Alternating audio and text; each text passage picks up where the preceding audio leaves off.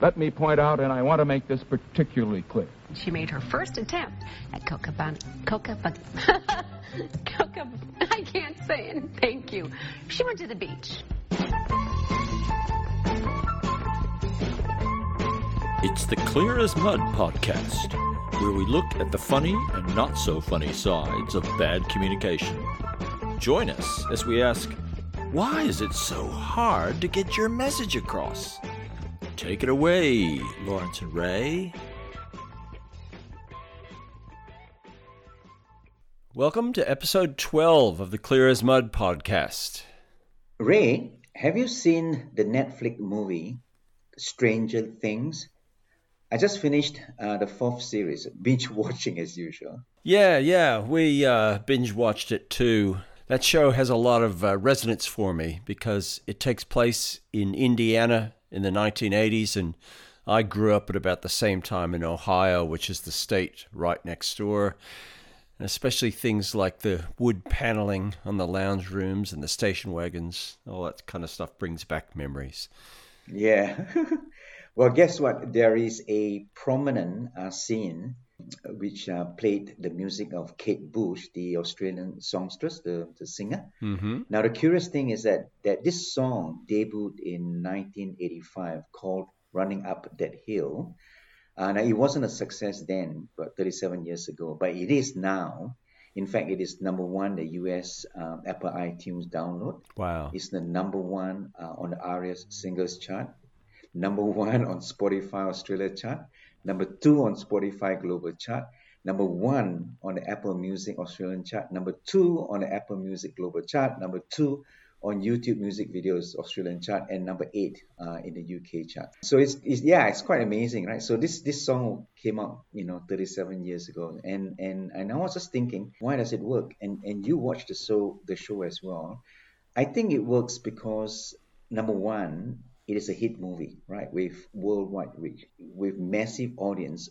Even if a small percentage of that audience, pay attention to your song and download, you're more likely to succeed.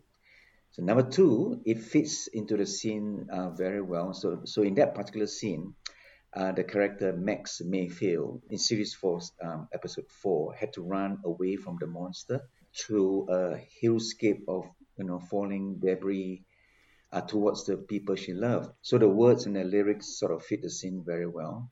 And of course, there's always this tension throughout the scene whether the monster will actually get to her. So the music actually helped enhance the emotion. So both the audio and the visual play on each other, and it's very well crafted. So what do you think of this coincidence, Ray? Yes, that's a really interesting one, Lawrence. I think if you didn't know that it was actually a song from the 80s, you might think it was written for the show because it seems to fit the scene so well. And I always like that when filmmakers are able to find an existing song that fits really well with whatever it is that they're trying to portray. And I think this concept, what you're talking about here, it fits the theme of the podcast because I really think music is an incredibly powerful way to get us to feel a particular emotion, even if we don't realize it or don't want to, and then we do something with that feeling. So that makes me think, I think we're going to have to get somebody on the podcast soon to talk to us about how music is used in a clear as mud way to change our behavior, whether that's to, cry in a movie or get us to buy more stuff. So that's a note to self. Find a music expert. All right, let's move on to this week's The Good, the Bad, and the Hilarious.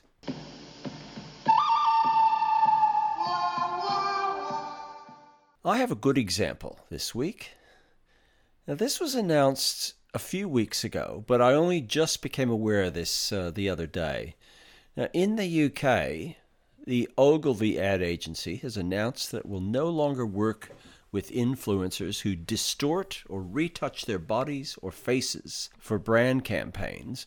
And they're doing this in what they call a bid to combat social media's systemic mental health harms. In an interview with The Drum, we'll provide a link in the show notes, Ogilvy's head of influence, Rahul Titus. There's a title for you. I'm the head of influence. I love it. But anyway, so Rahul Titus, he said influencer marketing is, quote, supposed to be the authentic side to marketing, but now it churns out such staged content that it is so harmful to anybody looking at social media. Right on, I say. Now, the reason why Ogilvy is doing this in the UK at the moment is because the UK government is currently reviewing what's called the Digitally Altered Body Image Bill. And again, now there's a name for a bill. The Digitally Altered Body Image Bill. Now, that would require an influencer to disclose whether their content is edited or not. The bill's on its second review in Parliament, but it's struggling to make it through the proposal process. Ogilvy hopes its commitment to stop working with influencers who alter their images will help get the bill passed.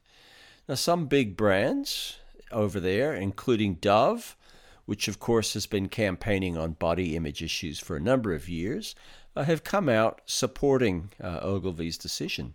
Now, apparently Ogilvy has a piece of technology called Influence-O. There's another title. I don't know. This is just full of them. In this, Influence-O will detect whether somebody is using body modification filters on their posts. Rahul Titus said further, we're talking about reversing 10 years of social media behavior, and that's not going to happen in 2 months. Now, we know what we're putting in place won't see immediate benefits from, and it'll be at least 5 years, and that's too big a project, and that's okay. I think this is a huge step in the right direction for influencer marketing, Lawrence, but call me cynical, but I just think that they may struggle to find influencers who don't edit their appearance.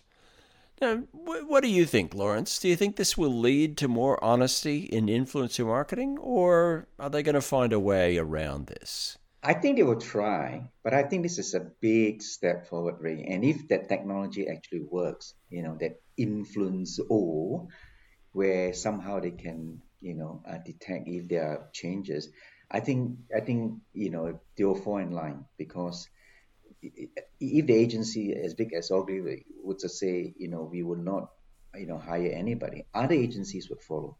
And I think it would have a cascading effect through the industry, so-called industry, I guess. Yeah, so I think I'm more optimistic than Rahul and yourself, because I think it will work. I think if the technology works, and if they can't find a way around it, and trust me, influencers are not that technically sophisticated unless they have some expert like deep fake or something, somebody with deep fake technology, but then they cannot endorse products that way anyway. So I think I'm optimistic. I think it will work, actually.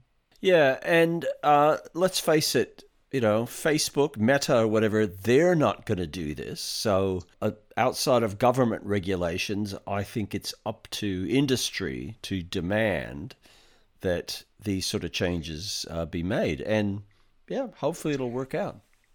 Okay, Ray, I've got a very bad one this week. Now, it's about your favorite politician, Donald Trump, the one and only. How could we have an episode of this podcast without talking about the Donald, really? I know. And my wife was saying, gee, Donald Trump seems to be giving and giving, isn't it, to your podcast? He's the gift that keeps giving, isn't that the phrase, Ray? Absolutely. Well, yeah. Well, guess what? There's a congressional investigation right now. Now, this time it is about his unwillingness to give up the U.S. presidency even after he lost the election, and even after he has been advised by his own people, including his own daughter Ivanka, as well as his attorney general, that he had lost and he should concede and leave the White House. Now, and he refused to do that. Right now, it's interesting to compare his behavior with the recent election in Australia, where the previous Prime Minister of Australia, Scott Morrison, now he lost the election.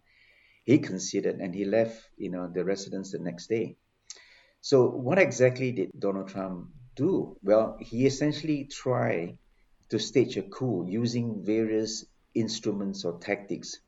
And when one fails, he then tries another and so forth, right?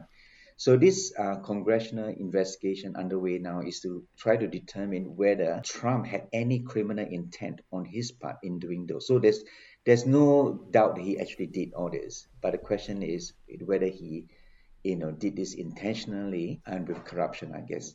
So of course the culmination is on January the 6th last year.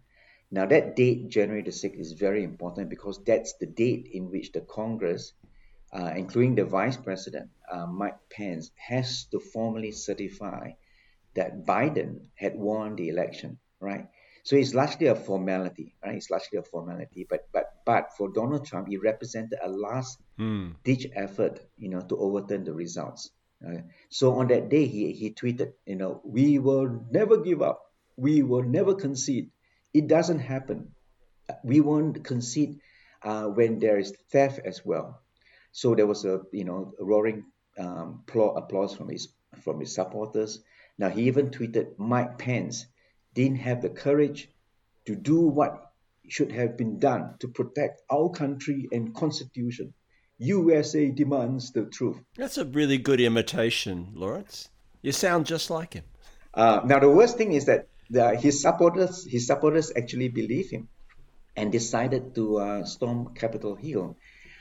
So the mob was about 2,000 rioters, and 5 got killed, including an officer. Many more got injured, including 138 policemen. Now, the mobster, in their defense said, no, we are doing it because Trump told us to do it. And that it is the right thing to do because they believe that the election was stolen. Now, these people were arrested and they were punished, and then 800 people were prosecuted. So this is the question, what should you do with Trump? What happens to Trump right now? So there's an inquiry now, as I said. So the committee is made up of 9 people. The key question is, does Trump really believe that he had lost the election and willfully ignored the fact and acted corruptly to overturn the ruling? So in other words, they are saying, did he actually believe that he actually lost, but still, having believed that, still acted corruptly by asking the department to send a letter saying the election was fraud and then do nothing to stop it. But first, the committee has to prove beyond reasonable doubt that Mr. Trump secretly knew that he had lost the election and acted corruptly. Now, note that this committee, does not have the power to prosecute. It is the Attorney General's decision. Now, this is where, it gets a bit funny, I think. The last time this happened was when Richard Nixon was impeached, but he was never indicted. In fact, he was pardoned by the next U.S. President, Gerald Ford. And once Nixon was pardoned, he cannot be indicted. So this is the thing, Ray. No presidents in the past or present has ever been indicted. So what's the probability of this happening right now? Okay, the fear though is that if nothing is done, Trump might be back to run for the presidency in 2024, which is in about 2 years' time. And guess what? He will still have the support of the Republicans, many believing that in fact the election was stolen. So God help us, Ray. Indeed. I think it's time to invoke God for something like that. Yeah, it's an interesting one, and I find it appropriate that all this is happening at the same time as the 50th anniversary of the Watergate break-in, and I think we might be talking about that in a future episode. Look, I mean, this, as I've said before, this isn't a political podcast, but you can't have a podcast about clear as mud communication without talking about Trump. I mean, I think you look up the phrase clear as mud communication in the dictionary, there's a picture of Trump. And this is a perfect example of him saying one thing and then denying it completely later. And I might take some flack on this from the 1 or 2 of our listeners who are in the US. Hi, Mom. But I think if the US government isn't able to find the will to indict Trump after all of this evidence is supplied, I think it's time to hand in my US passport. Millions of people have been taken in by this con man who, as I said, personifies the concept of clear as mud communication. He's told big lies for years and years, and he ended up being rewarded with the job of the leader of the free world. And he used that job to benefit his business interests and his family. Now, maybe now enough people will be able to see through that. But one thing I'm going to do, I think I'm going to buy a Liz Cheney t-shirt. Now, to finish up for this episode, I've got a hilarious example from the ABC TV show The Weekly with Charlie Pickering. They've engaged former movie reviewer Margaret Pomerantz to produce satirical reviews of Australian TV shows. We included a link to her hilarious review of the influencer reality show Byron Bay's a couple of weeks ago. Now, she's done a review of another Australian reality show, Lux Listing Sydney, and she's managed to find a group of people even more self-obsessed and unaware than Byron Bay influencers. And we're talking about real estate agents. We'll include a link to the full review. It only goes for a couple of minutes in the show notes, but it contains such zingers as saying that the show's eastern suburbs real estate agents are subverting reputations as conniving, backstabbing scum that you wouldn't piss on if they were on fire. And who knew that every luxury house these days needs at least one cheese room? Now, Lawrence, you sold your house recently. Did you have a cheese room? No, but this is the first time I've heard a house having a cheese room. Cheese, you must love your cheese, or you might be breeding lots of mice, Ray. Ah, yes. As always, please send through your own suggestions to the good, the bad, and the hilarious at clear-as-mud.org.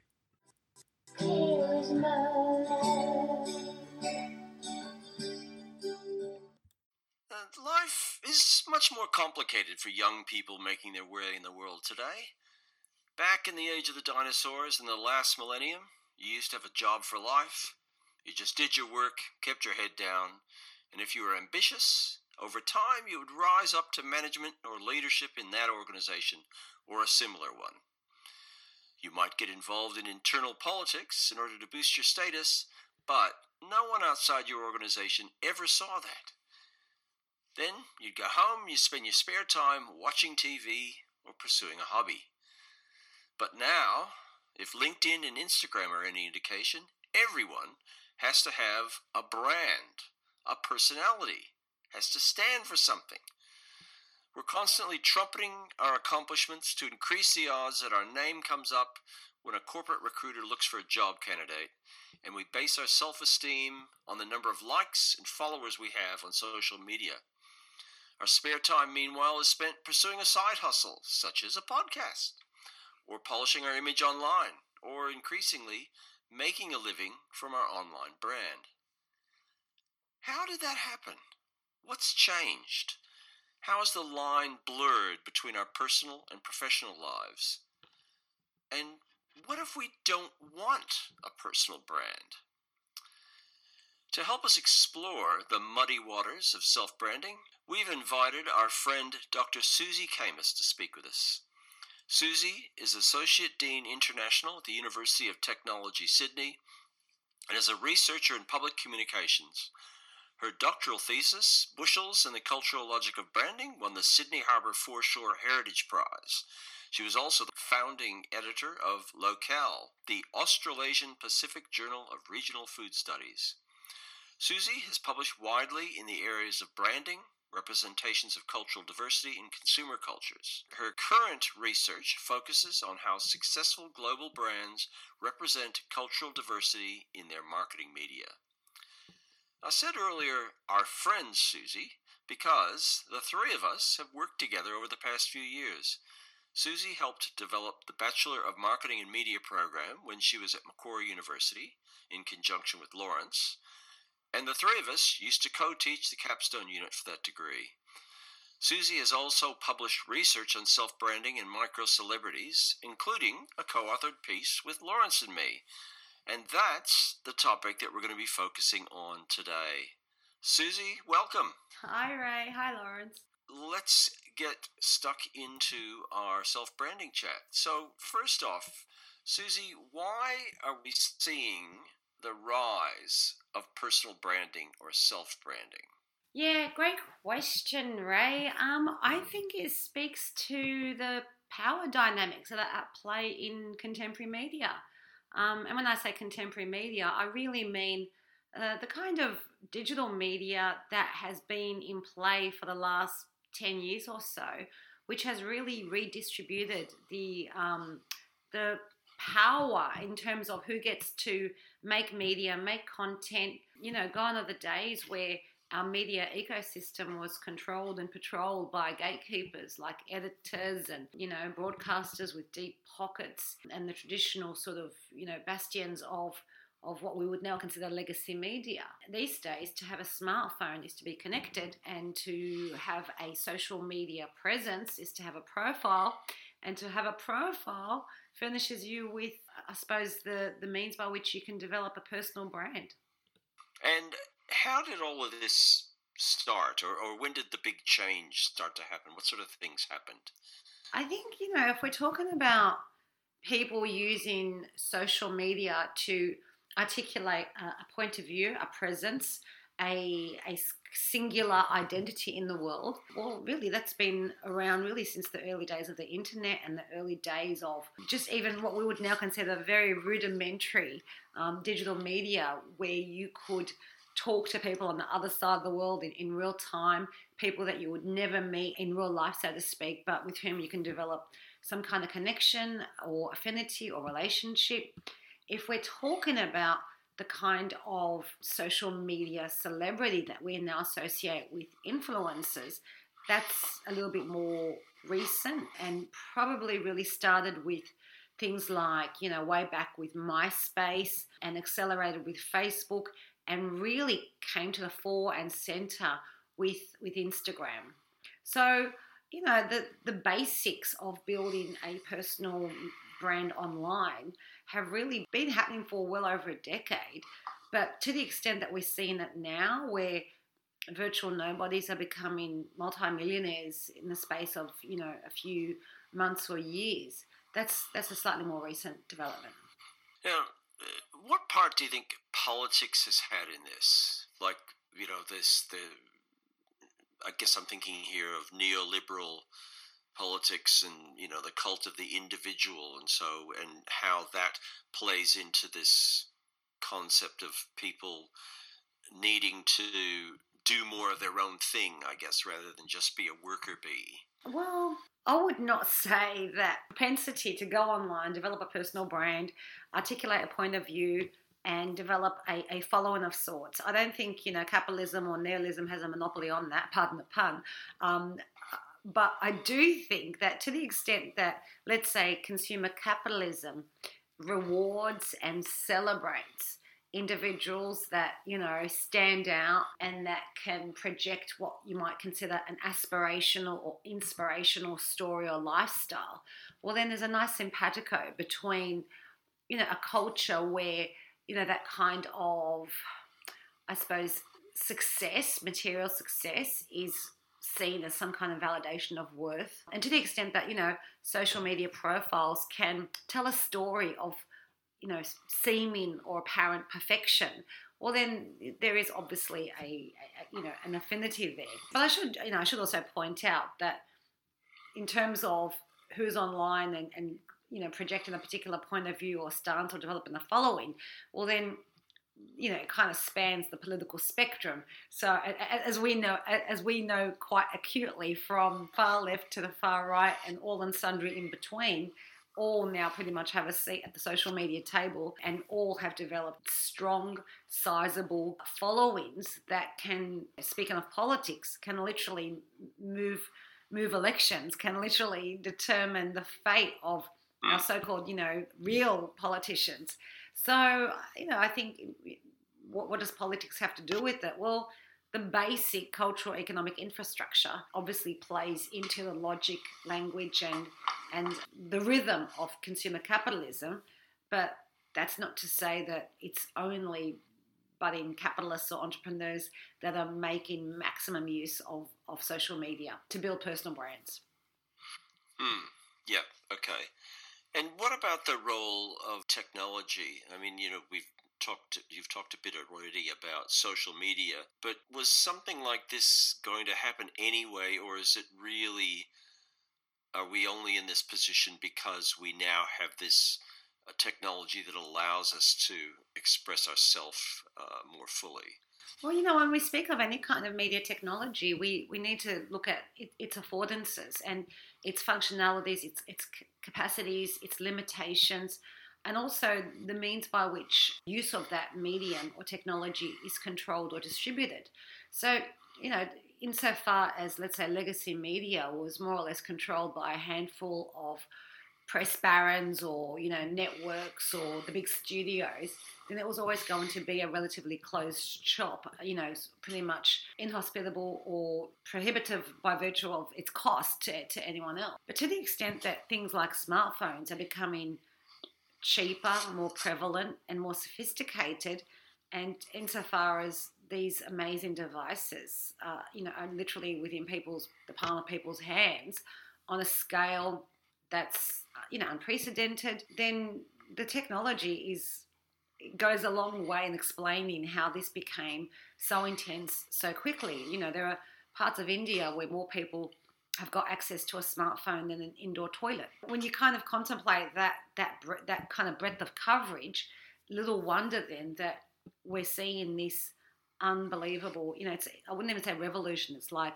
several revolutions, layered revolutions all happening, frenetically all over the world.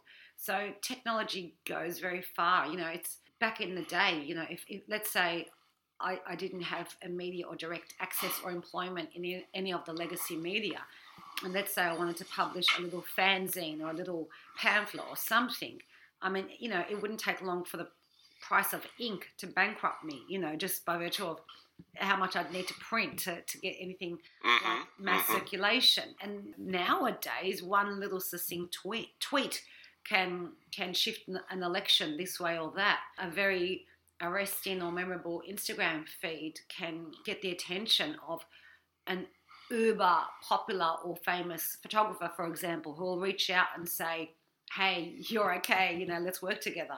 Or, if I was an amateur singer, maybe I don't have to play the circuit, the gig circuit. I can just release something amazing on, say, YouTube and develop a profile slowly that way. So technology is incredibly important in understanding how it is that we're speaking about this. It goes very far. How do you think this increased emphasis on self, which then expresses itself as self-branding, how has this affected society, positively and negatively? There are so many ways to approach that question. You don't even have to wait for, a media expert. I mean, my familiarity with Freud and the ego is wafer thin.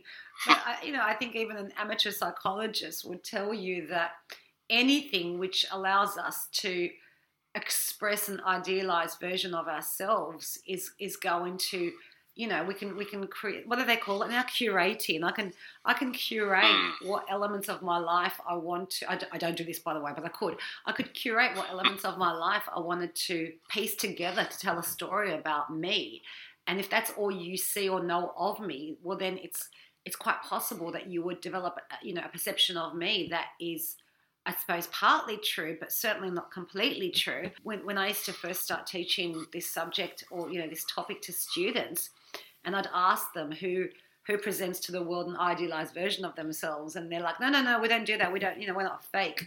And I'd say, okay, well, hands up. This was back when Facebook was a thing. And I'd be like, okay, hands up if you've ever checked into like a fancy restaurant, when you've dined out, and everybody will put up their hand up. And I'll say, okay, well, hands up if you've ever checked in when you've gone to eat at McDonald's, and no one puts their hand up.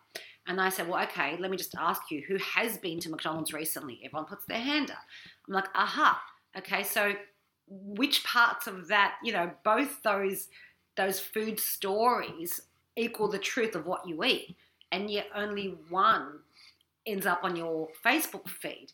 And so it's fair of me to assume, if that's all I see, someone checking into these fancy places, it's fair of me to assume, wow, they must live such a fancy, la-di-da life. I wish I lived like that. And so, it's not so much, I don't think anybody would kind of recognize themselves as being super egotistical or narcissistic or contriving a version of their life that's not true. But at the same time, most people choose not to document everything they do, see, eat, read. And yeah, if we're talking about the reality of ourselves, then it's all good, bad, ugly. And not everything ends up on the stories that we tell the world about ourselves. So I think, ego or our what is it? Living your best life. Well, I think some people make decisions to make sure that only the aspects of their best lives get broadcast or released. So I guess in a way, as you say, we're like, it's like we're the star of our own little movie. So one of the things that is related to that is this concept of micro-celebrity, which, as you know, we wrote about in our research. But can you talk a little bit about the relationship between self-branding and micro-celebrity and how this has made us, I don't know, maybe changed our relationship with bigger celebrities, now that we can behave like a celebrity? I mean, it's a technical term, really, or a very academic term that really pops up in popular press or popular media. But, Teresa Shent, came up with this term micro-celebrity to capture the strategies by which social media users develop a relationship with an audience or followers using the affordances of social media and developing what seems like a kind of connection with an audience, which brings them close, but also creates a pattern of authenticity. So unlike the old school, old style celebrities like George Clooney or Richard Gere or Brad Pitt, or I'm clearly dating myself here, or Harry Styles.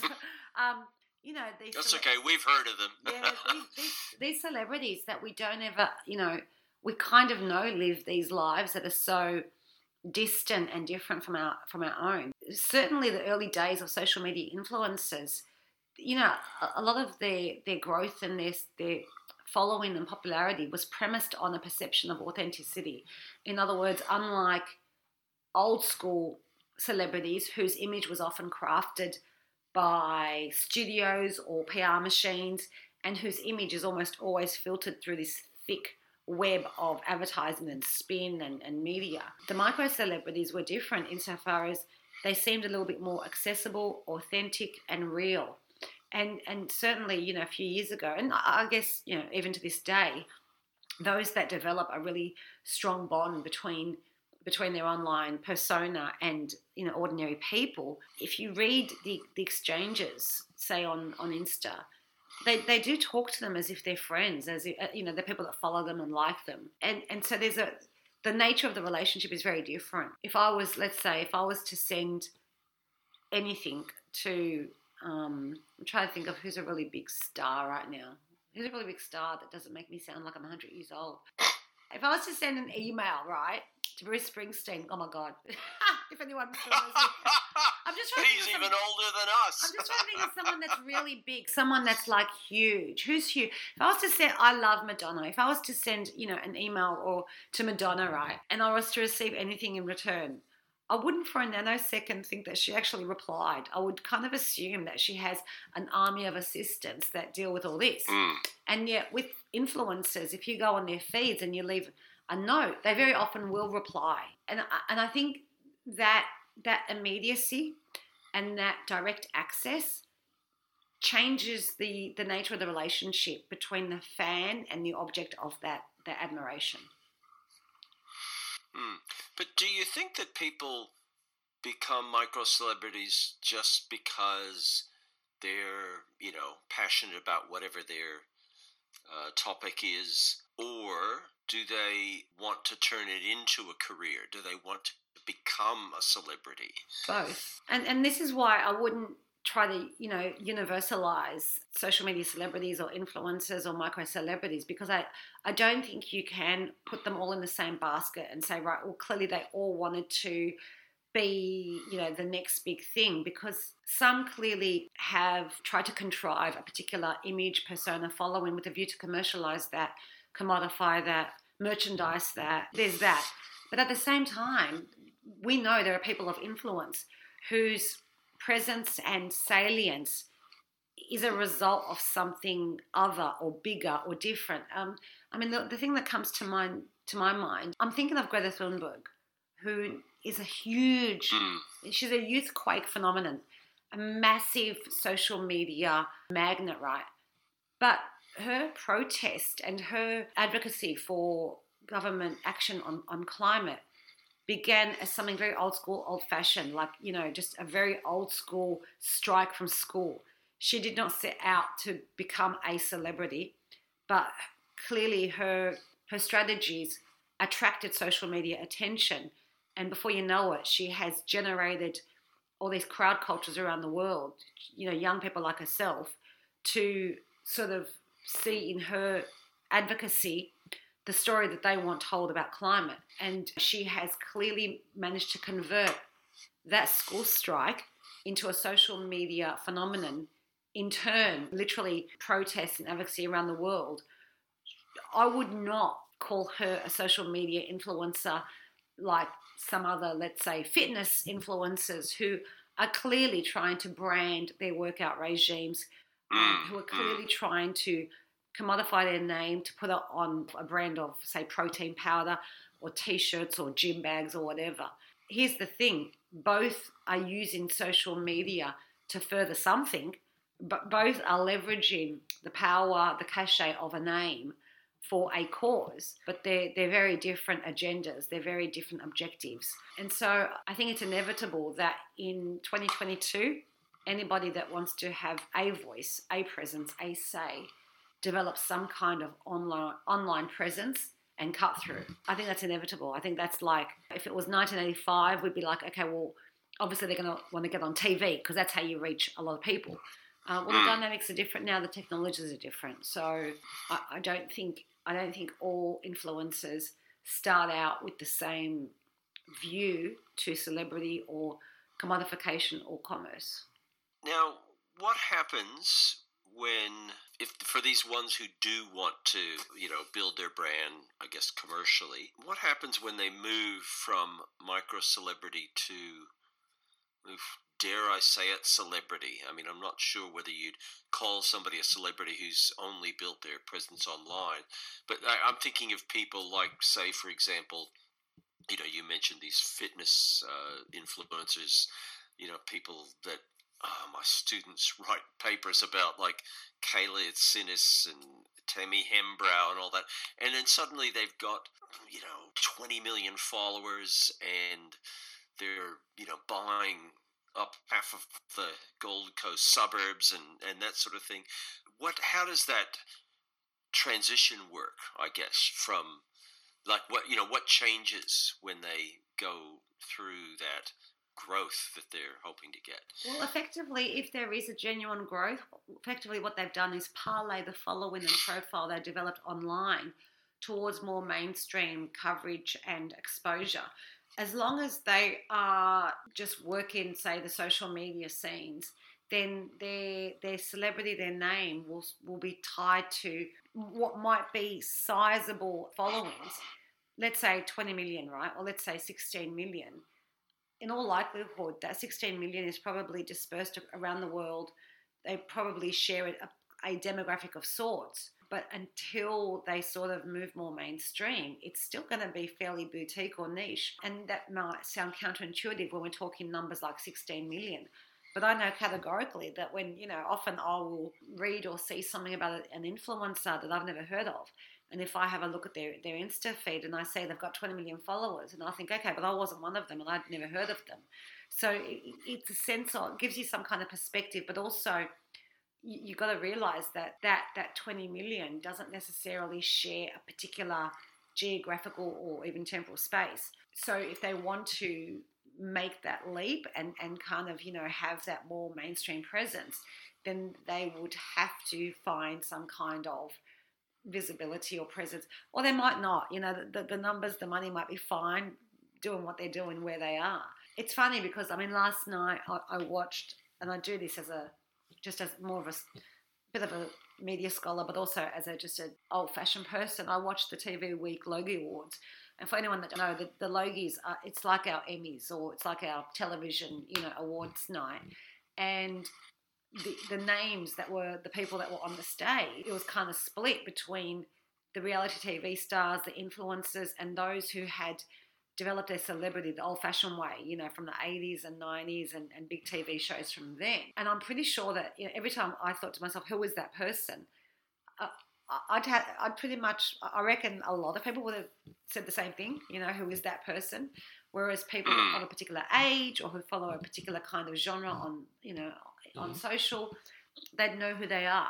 Now, if we were to rewind to like 1987, every single person that came out on that stage would be known to everybody because it was a completely different media ecosystem, and we didn't have a chance to really fragment in our little kind of online sort of bubbles and silos. And pretty much all media was mass media unless we were talking super fringe or super indie. And so, to kind of have that recognition, that name, some of them would want that for things like sponsorship.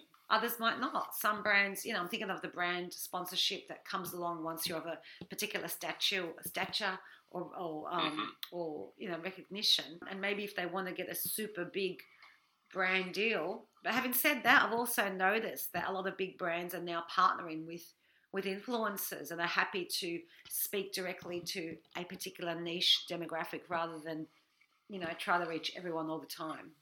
Yeah, that's one thing we haven't talked about is micro-influencers. So from a corporate branding perspective, do you think that being able to access those niche audiences makes influencers more effective than advertising can be? Quite possibly.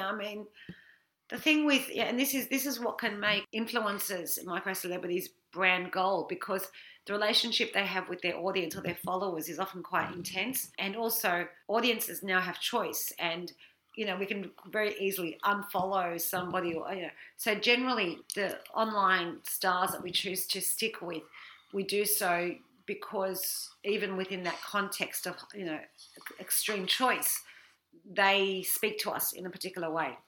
And once the ultimate goal for any brand is to develop a relationship with the consumer. And if those micro-celebrities or influencers already have that kind of quasi-relationship, well, then it's quite attractive for a brand to piggyback on that and get, so there's an intensity there that you don't necessarily get on a 30-second TVC with, nameless models or whatever. So they can be extremely attractive to brand sponsors who want in on that intensity of the relationship. And also, just by virtue of the kind of data that can be gleaned from these relationships, the specificity or the granularity of that consumer data, those insights, are unbelievably reliable and valuable to advertisers or brands. And you don't necessarily capture that in traditional advertising. So there is so much to recommend social media influencers to brand sponsorship. Okay, let's flip that around. We've been talking quite a bit about people who want to make a living out of their brand. What about those of us, the millions of us out there that spend our spare time updating our LinkedIn or starting an Instagram about a hobby or something like that? I guess what I'm trying to get at is we never used to have that pressure on us to build this personal brand, and now to me it feels like it's unavoidable. So if people are not that keen on self-promotion, if you like, how do they function professionally in this world in which we live today? If we just strip the concept back to the basics, what is a brand other than some kind of mark of distinction or some kind of singular feature that sets you apart from the next person, or and I think that's as true, for a person as a pair of sneakers. I mean, let's just pretend the concept of self-branding didn't exist, and you meet someone for the first time, and then the next time you meet them, or when you try to remember them, we generally remember things that stood out, whether it's the color of their hair or what they were wearing or something interesting that they said, or, I mean, there's, you don't think, oh, who was that human?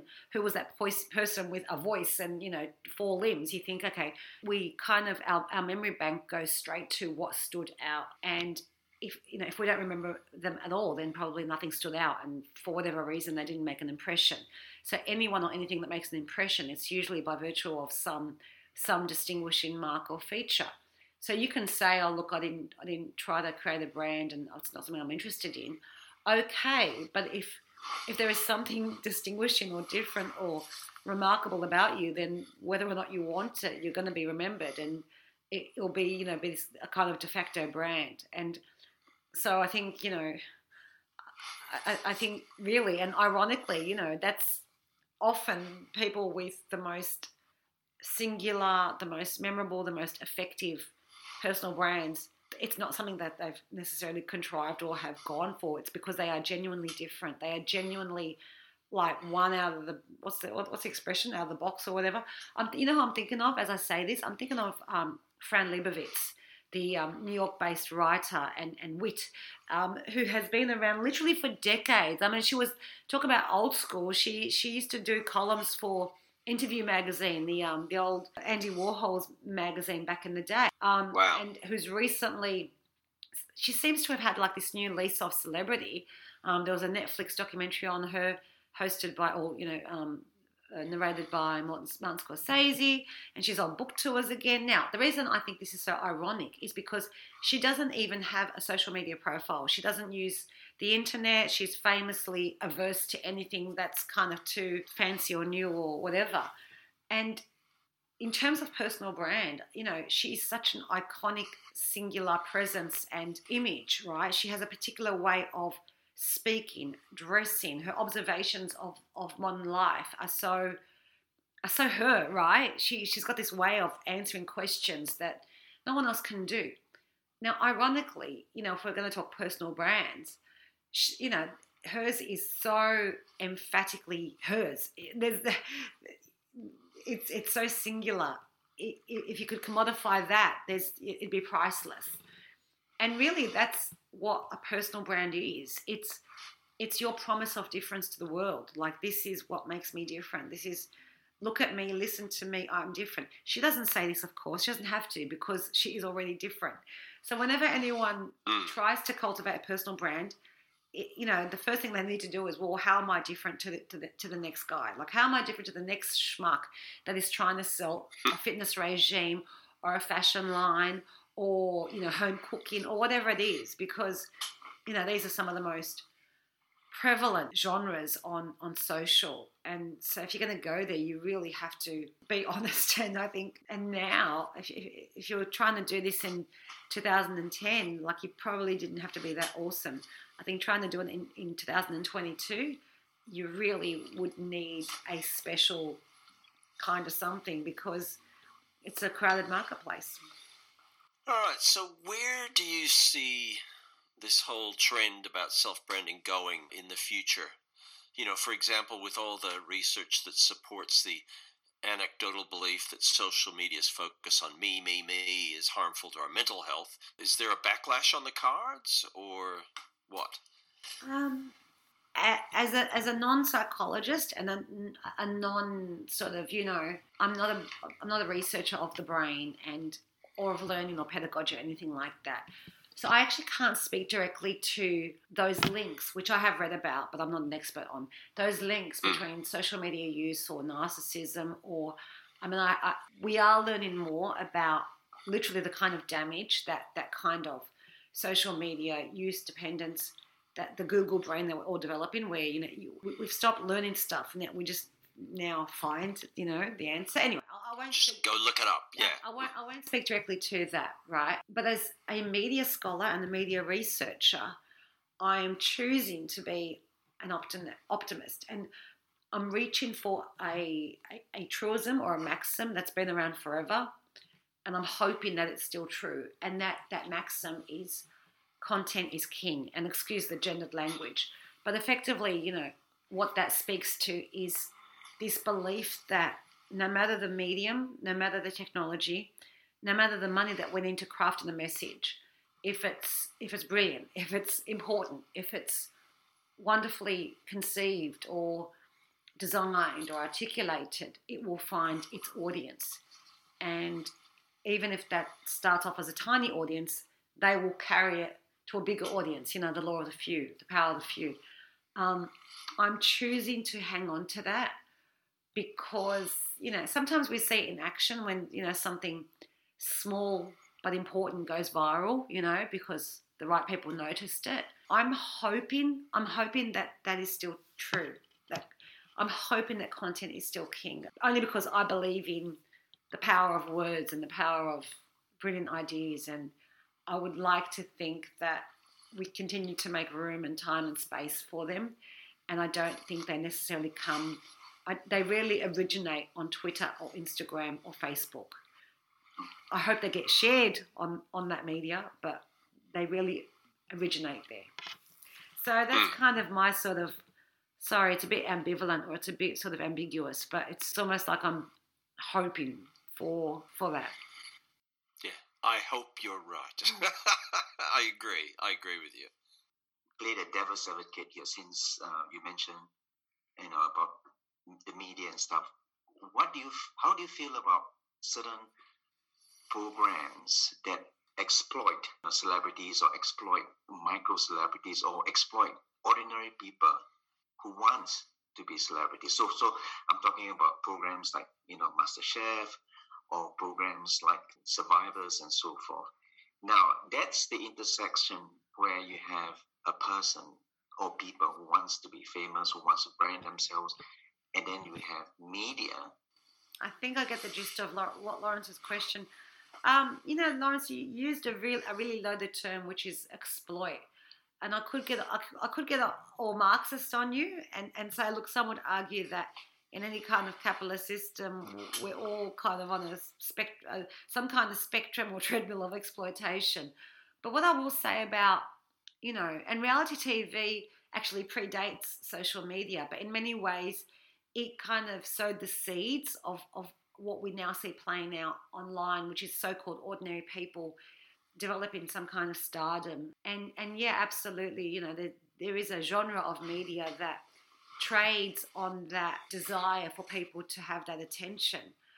But what I would say to you, or my response to that is, I think as a culture, every generation has its circuit for exposure, for cadetship in celebrity. So, for example, some of the biggest selling recording artists today were so-called discovered on, say, American Idol or Australian Idol or The Voice or Britain's Got Talent.